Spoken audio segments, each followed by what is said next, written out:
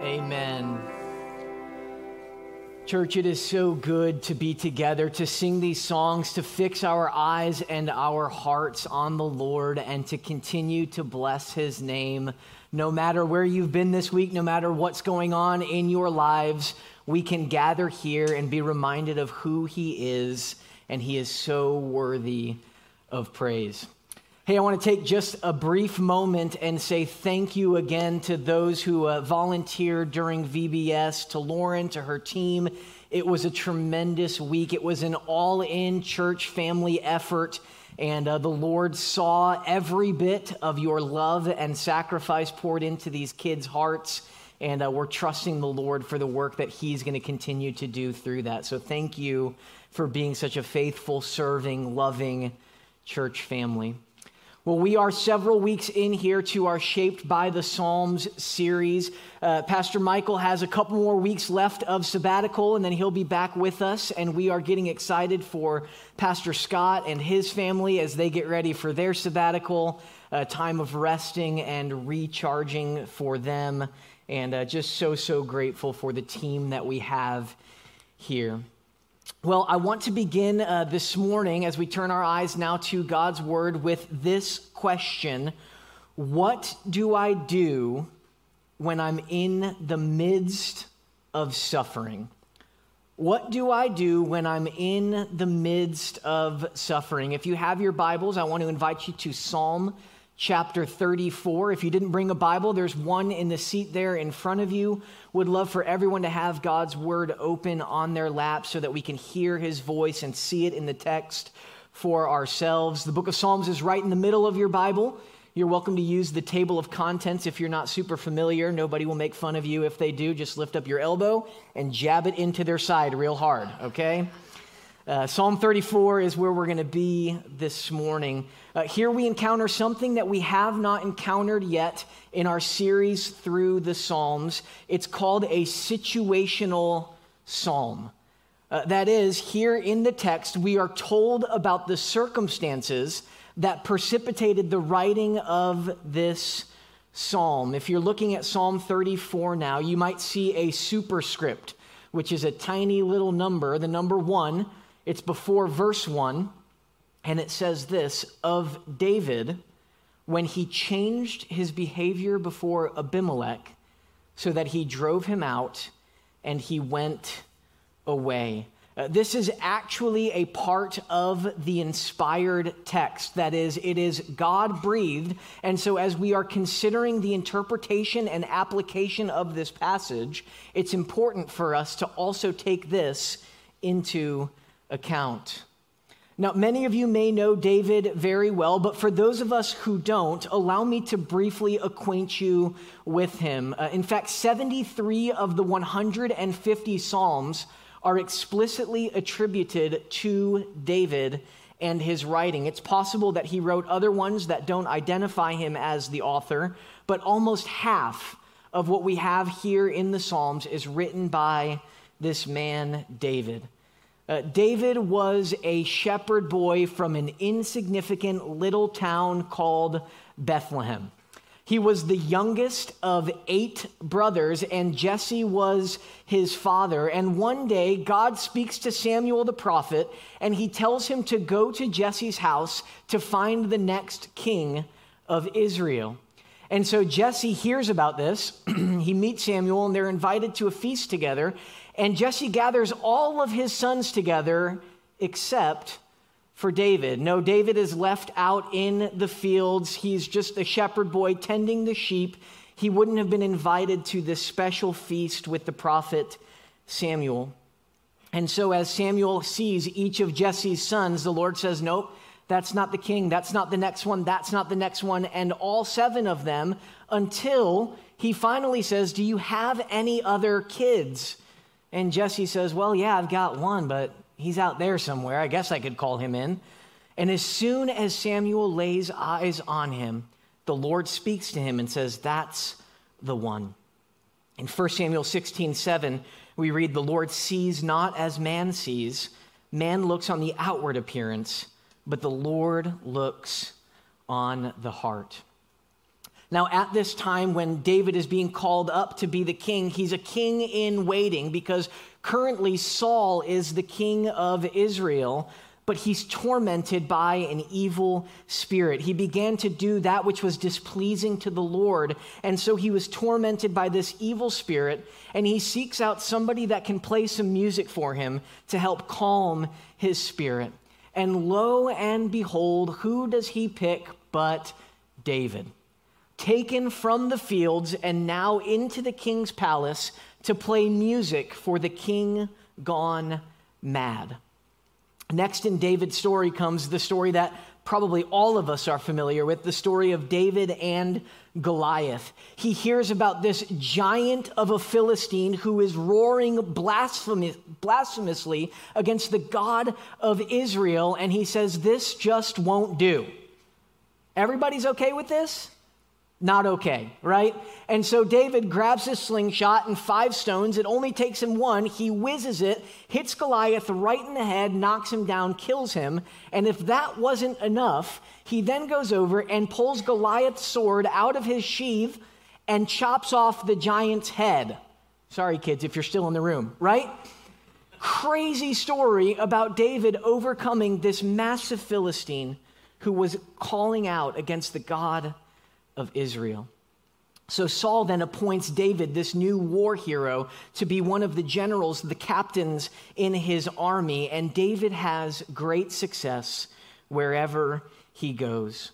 As he's returning from his conquests, the people begin to praise David and talk about how he's done wonderful things for the nation of Israel, and this makes Saul jealous, angry enough to kill. He spirals down into a jealous rage, and he ends up throwing not 1, but 2 spears at David, and the text says, trying to pin him to the wall. Jealous rage against David. Saul then moves David to various positions in the army where he should have been killed, and he even gives up one of his daughters in marriage, trying to make her a snare to David so that he would be killed by the Philistines. Now add to this a few more murderous attempts with the spear. Saul puts out a hit on David's life, and as Saul's people are waiting at night for David to arise in the morning and kill him, he hears about it, escapes through the window, and he is now a man on the run. In 1 Samuel 21, we learn that David eventually flees to the king of Gath, which, by the way, happens to be the very town where Goliath is from. David is still not the most popular guy in Gath, and yet he runs there because he has nowhere else to go. And that's what this is referring to here in Psalm 34 in the superscript. It's when he went to the king of Gath. And when he leaves from there, he finds himself in a cave. And in Psalm 142, verses 1 through 5, we learn about David's emotional state. This is what Psalm 142, 1 through 5 says. He says, I cry aloud to the Lord. I lift up my voice to the Lord for mercy. I pour out before him my complaint. Before him I tell my trouble. When my spirit grows faint within me, it is you who watch over my way. In the path where I walk, people have hidden a snare for me. Look and see. There is no one at my right hand. No one is concerned for me. I have no refuge. No one cares for my life. I cry to you, Lord. Friends, let me pause right there. Perhaps you are in a season of life right now where you can identify with what David is saying there in Psalm 142. Perhaps it's a season where you are begging for mercy from God in such distress that you can feel your very spirit fainting within you. Maybe it's a diagnosis that you or a loved one received. Maybe it's something that one of your kids is going through right now, and just watching them go through it brings heartache after heartache, either seeing them suffer or continue to choose sin. It's the kind of moment where you know the only thing that you can do is fall to your knees and cry out for mercy. Maybe a job loss or the loss of a loved one, whatever it may be, you are overcome by distress. And if it's not a season you're in now, perhaps it's one that you're coming out of, or perhaps it's one that the Lord is preparing you for today. Or maybe it's just feeling like you're completely alone. Like David here in this psalm that says, I look to my right and there's no one. No one else who cares for my life, that has any regard for me whatsoever. Hear me this morning, brother and sister. You are not alone. God has given you in his word comfort and help and hope. And by the power of the Spirit living inside of you, he has given you his very self to be with you, to walk with you, come what may. The Lord sees you. He cares, and this morning he is speaking right to you, right in the midst of those circumstances, right in the midst of the pain and the suffering. The reality is, friends, this world is not our home. Jesus said, in this world you will have trouble. And what we'll see in our passage in Psalm 34 today is that many are the afflictions of the righteous. This is not heaven on earth. We live in a sin-cursed, broken world that is full of sadness, hurt, pain, loss, and tragedy. But right here, the Lord is with us. So the question for us this morning, what do you, what must we do in the midst of suffering? Psalm 34, that's the background. That's where David finds himself even as he writes this psalm. Would you read with me? Psalm 34, verse 1. I will bless the Lord at all times. His praise shall continually be in my mouth. My soul makes its boast in the Lord. Let the humble hear and be glad. Oh, magnify the Lord with me, and let us exalt his name together. I sought the Lord, and he answered me and delivered me from all my fears. Those who look to him are radiant, and their faces shall never be ashamed.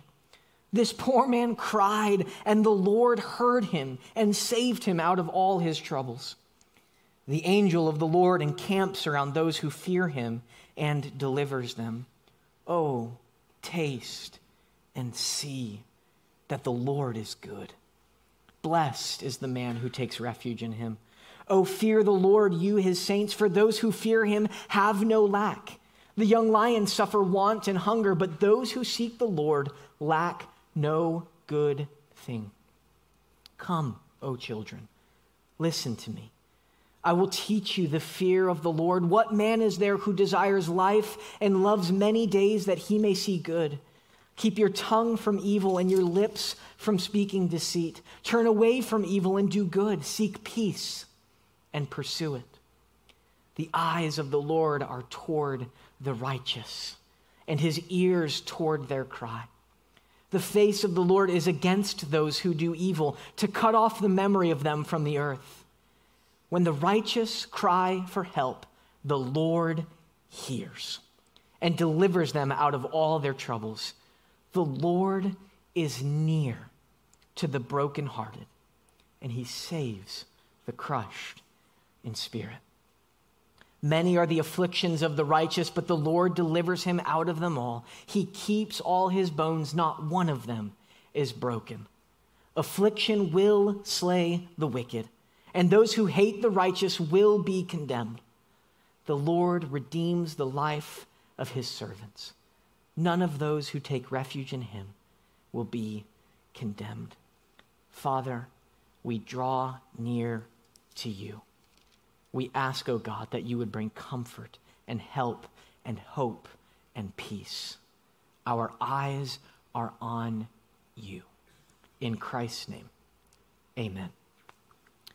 We're going to focus this morning on verses 1 through 7 and then verses 15 through 22. What do we do when we're in the midst of suffering? Answer, I will bless the Lord. What do I do in the midst of suffering? I will bless the Lord. When the Bible says bless, it means to speak a good word into or over someone's life. It is a prayer of faith, and it is speaking an exhortation or a praise about someone. When we're talking about the Lord, it is pure adoration. It is to bless him, to worship him, to give glory to his name, and to express gratitude unto him. And here David, in the midst of his suffering, while he's on the run for his life, feeling like there's no one who cares for him in the world, makes this declaration. It is a settled desire to bless the Lord at all times. It is a resolve, a commitment to worship God, come what may. I will bless the Lord at all times. He says, his praise shall continually be in my mouth.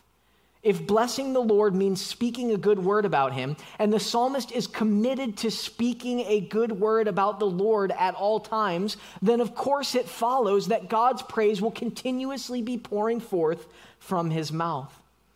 Friends, did you ever notice that we talk about what we think about? In fact, Jesus reminds us of this in Matthew chapter 12, saying that out of the abundance of the heart, the mouth speaks. If you fill your mind with thoughts about how angry another person makes you, and if you meditate on how lazy they are, or you fill your mind with the repeating loop of all their failures, when it comes time to talk to them or about them, what do you think is going to come forth from your mouth? It probably won't be praise. We talk about what we think about. Perhaps we're able to eke out some baseless niceties for a while, but you will not be able to stop your heart from pouring forth from your lips. The same is true in reverse. When we love something and we think about it, we can't help but speak about it. Anyone who knows Pastor Scott knows he loves the Atlanta Braves. You can't be around him for more than 5 minutes without knowing it because he loves them. He thinks about them. He watches them. So he loves to talk about them.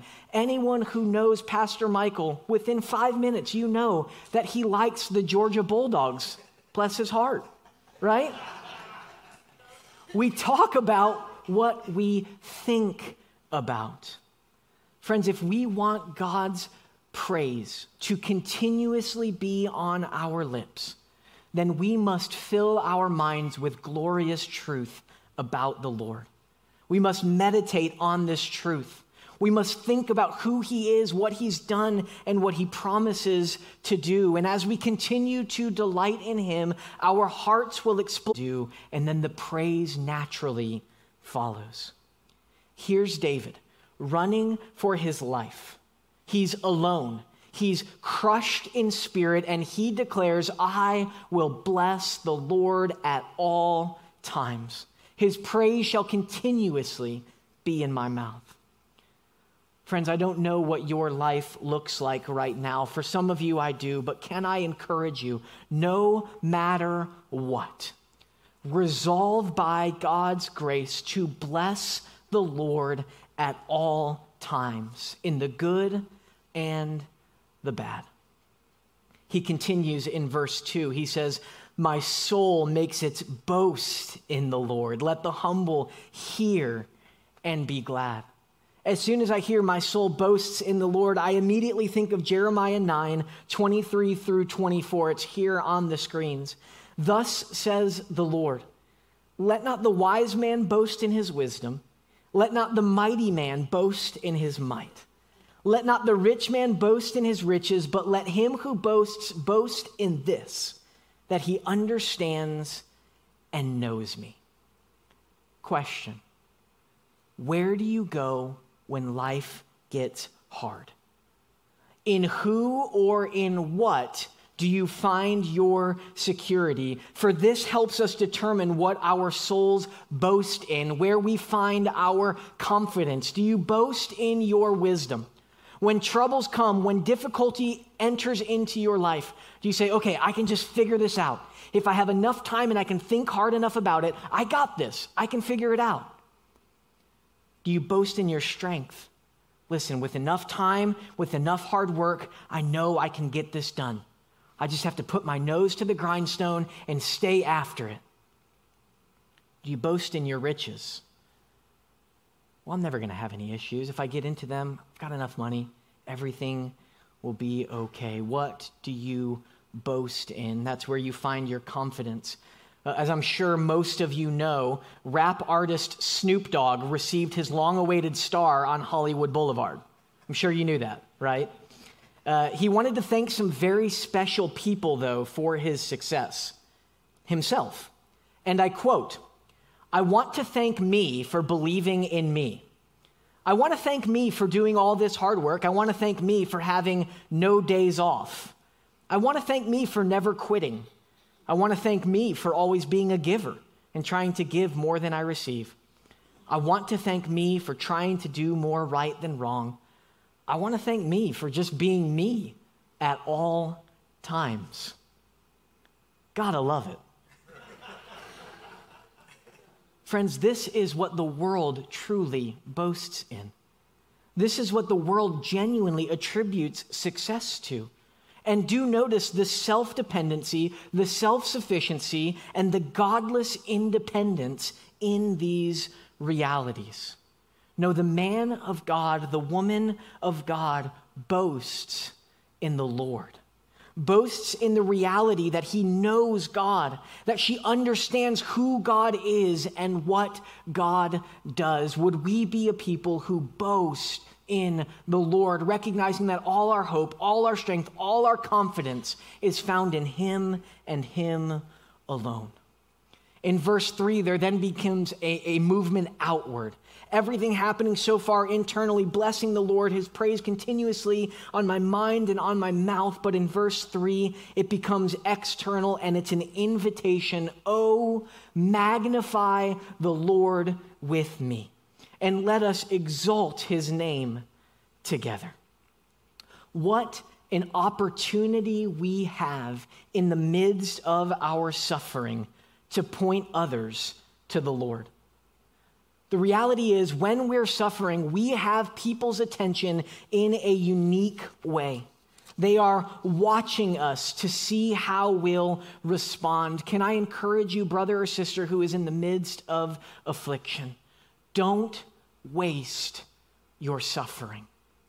The Lord has graciously granted it unto you, as Paul says in Philippians, just as he has granted us to believe in Christ, so too has he granted us to suffer for his sake. The Lord is giving you this opportunity to point others to how good, to how beautiful, to invite others to magnify the Lord with you.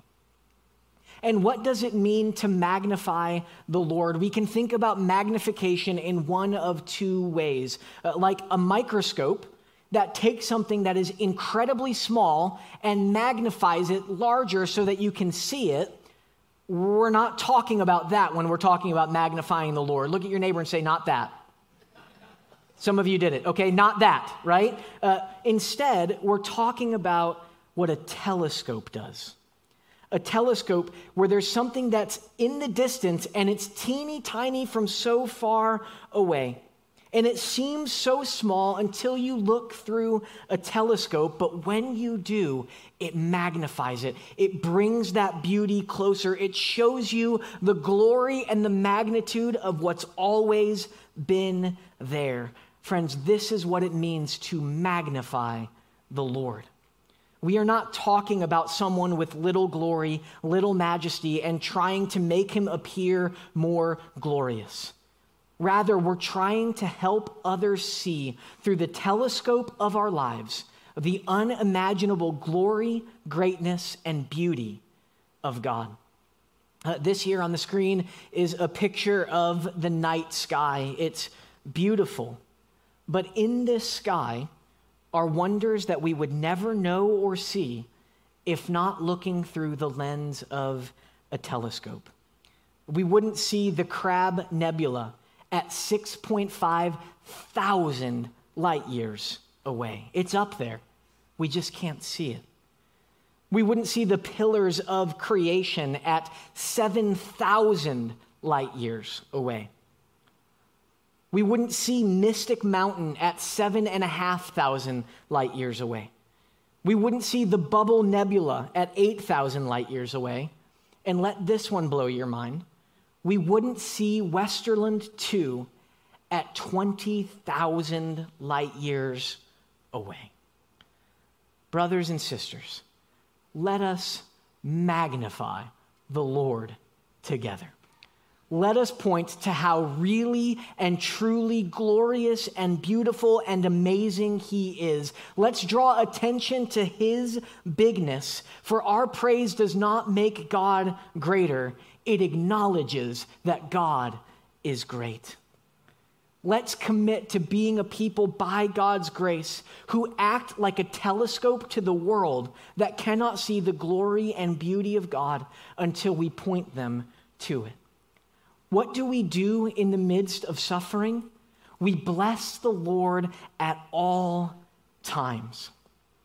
I don't get caught up in just the circumstances, but instead I lift my eyes unto the hills and then further up, and I'm reminded of how great God is, that he is the star breather and that he holds my life in his hands. I remember that he is the creator and sustainer over all and in all, and that nothing escapes from his attention. I remember that his arm is never too short to act, that there is nothing that is hard for him, and that he is a God of infinite wisdom. I cling to his promise. Like in Romans 8:28, that says that he'll work all things together for the good of those who love him. And in that passage, in the Greek, all things means all things. That when the Lord says to us that goodness and mercy will follow us all the days of our lives, Christian, that the only thing you will experience from God's hand from the moment you turn from your sins and trusted in Jesus is mercy. Day after day after day, in what we perceive as a blessing and what we experience as difficulty, only mercy from God. We cling to his promise in Hebrews 13:5 that says, I will never leave you. I will never forsake you. The Lord will never leave us on our own if we are his children. We cling to 1 Peter 5:10, where it says this, and after you have suffered for a little while, God himself, the God of all grace, who has called you to his eternal glory in Christ, will himself restore, confirm, strengthen, and establish you. This is what our faithful brothers and sisters have done throughout redemptive history. We see it most clearly in the life of Job. After losing his family and all his possessions, what does he say? The Lord gave, and the Lord took away. Blessed be the name of the Lord.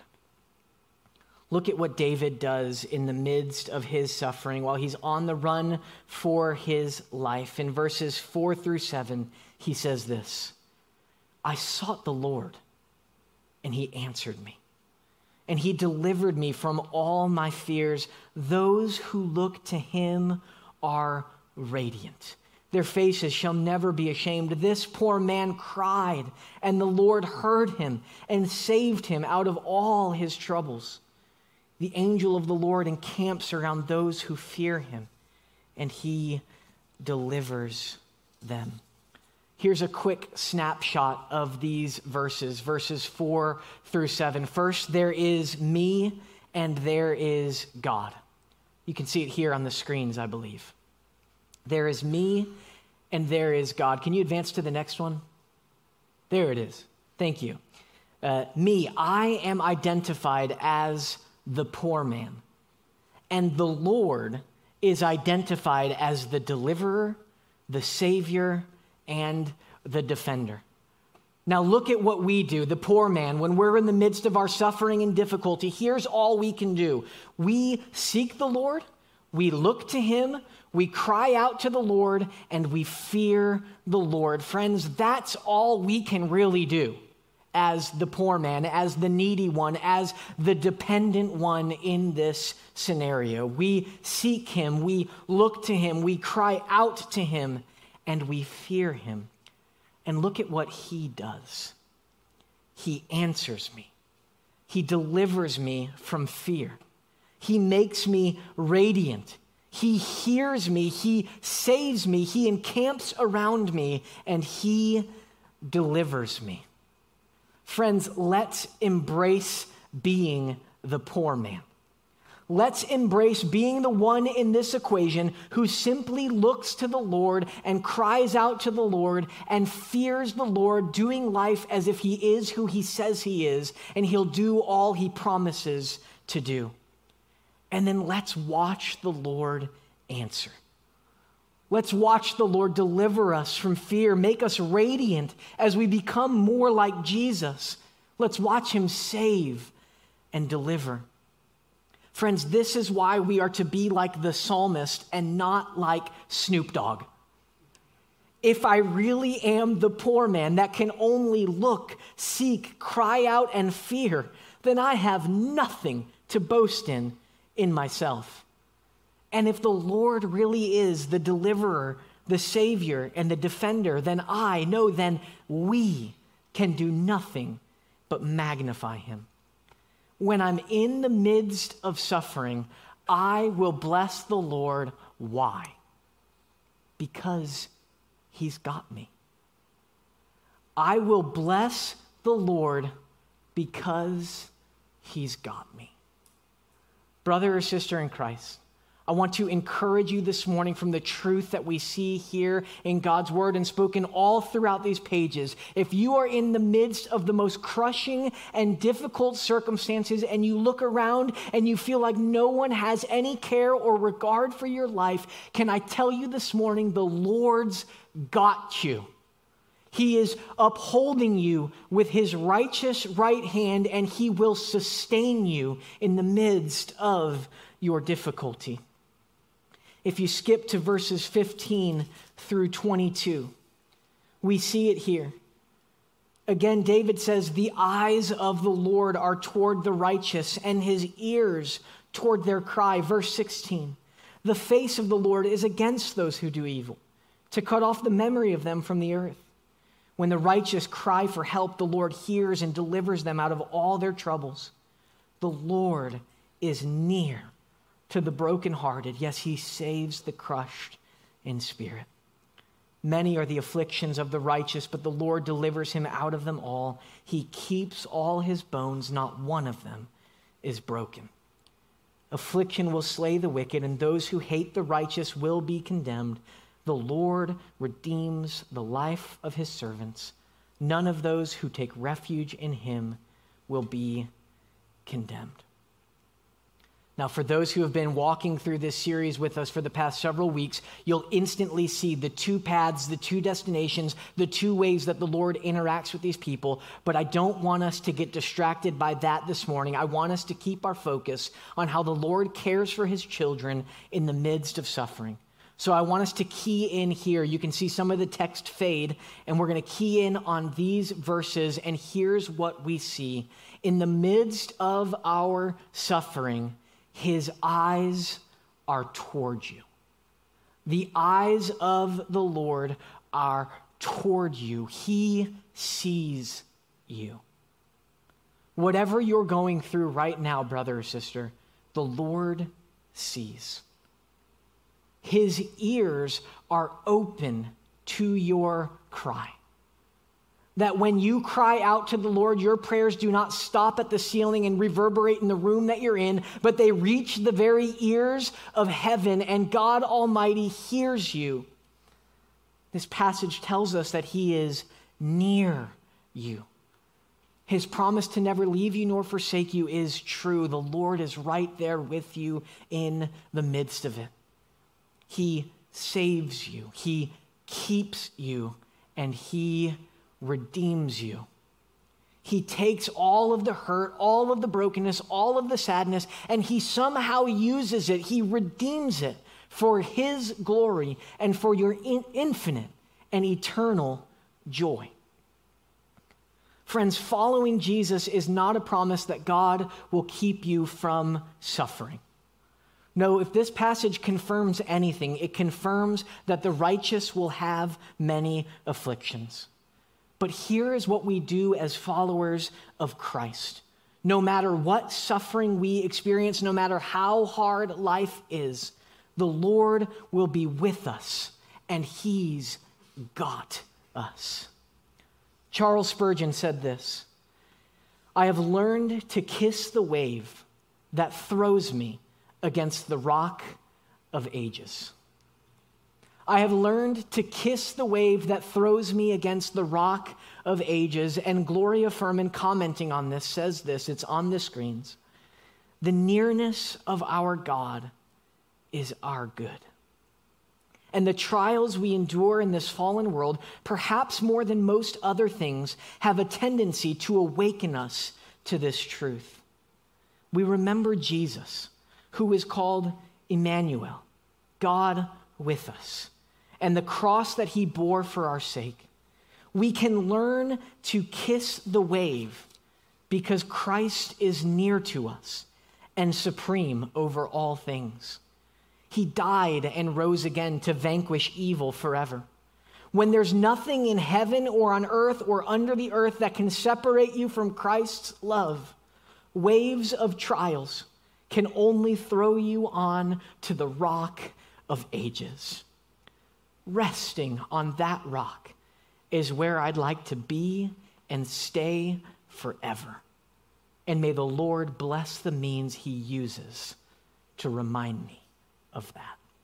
I want to invite our worship team to come forward now. I also want to invite those who are serving communion to go ahead and get the communion ready, and we'll take that here in just a moment. Friends, we can bless the Lord at all times in the midst of our suffering because of who our God is.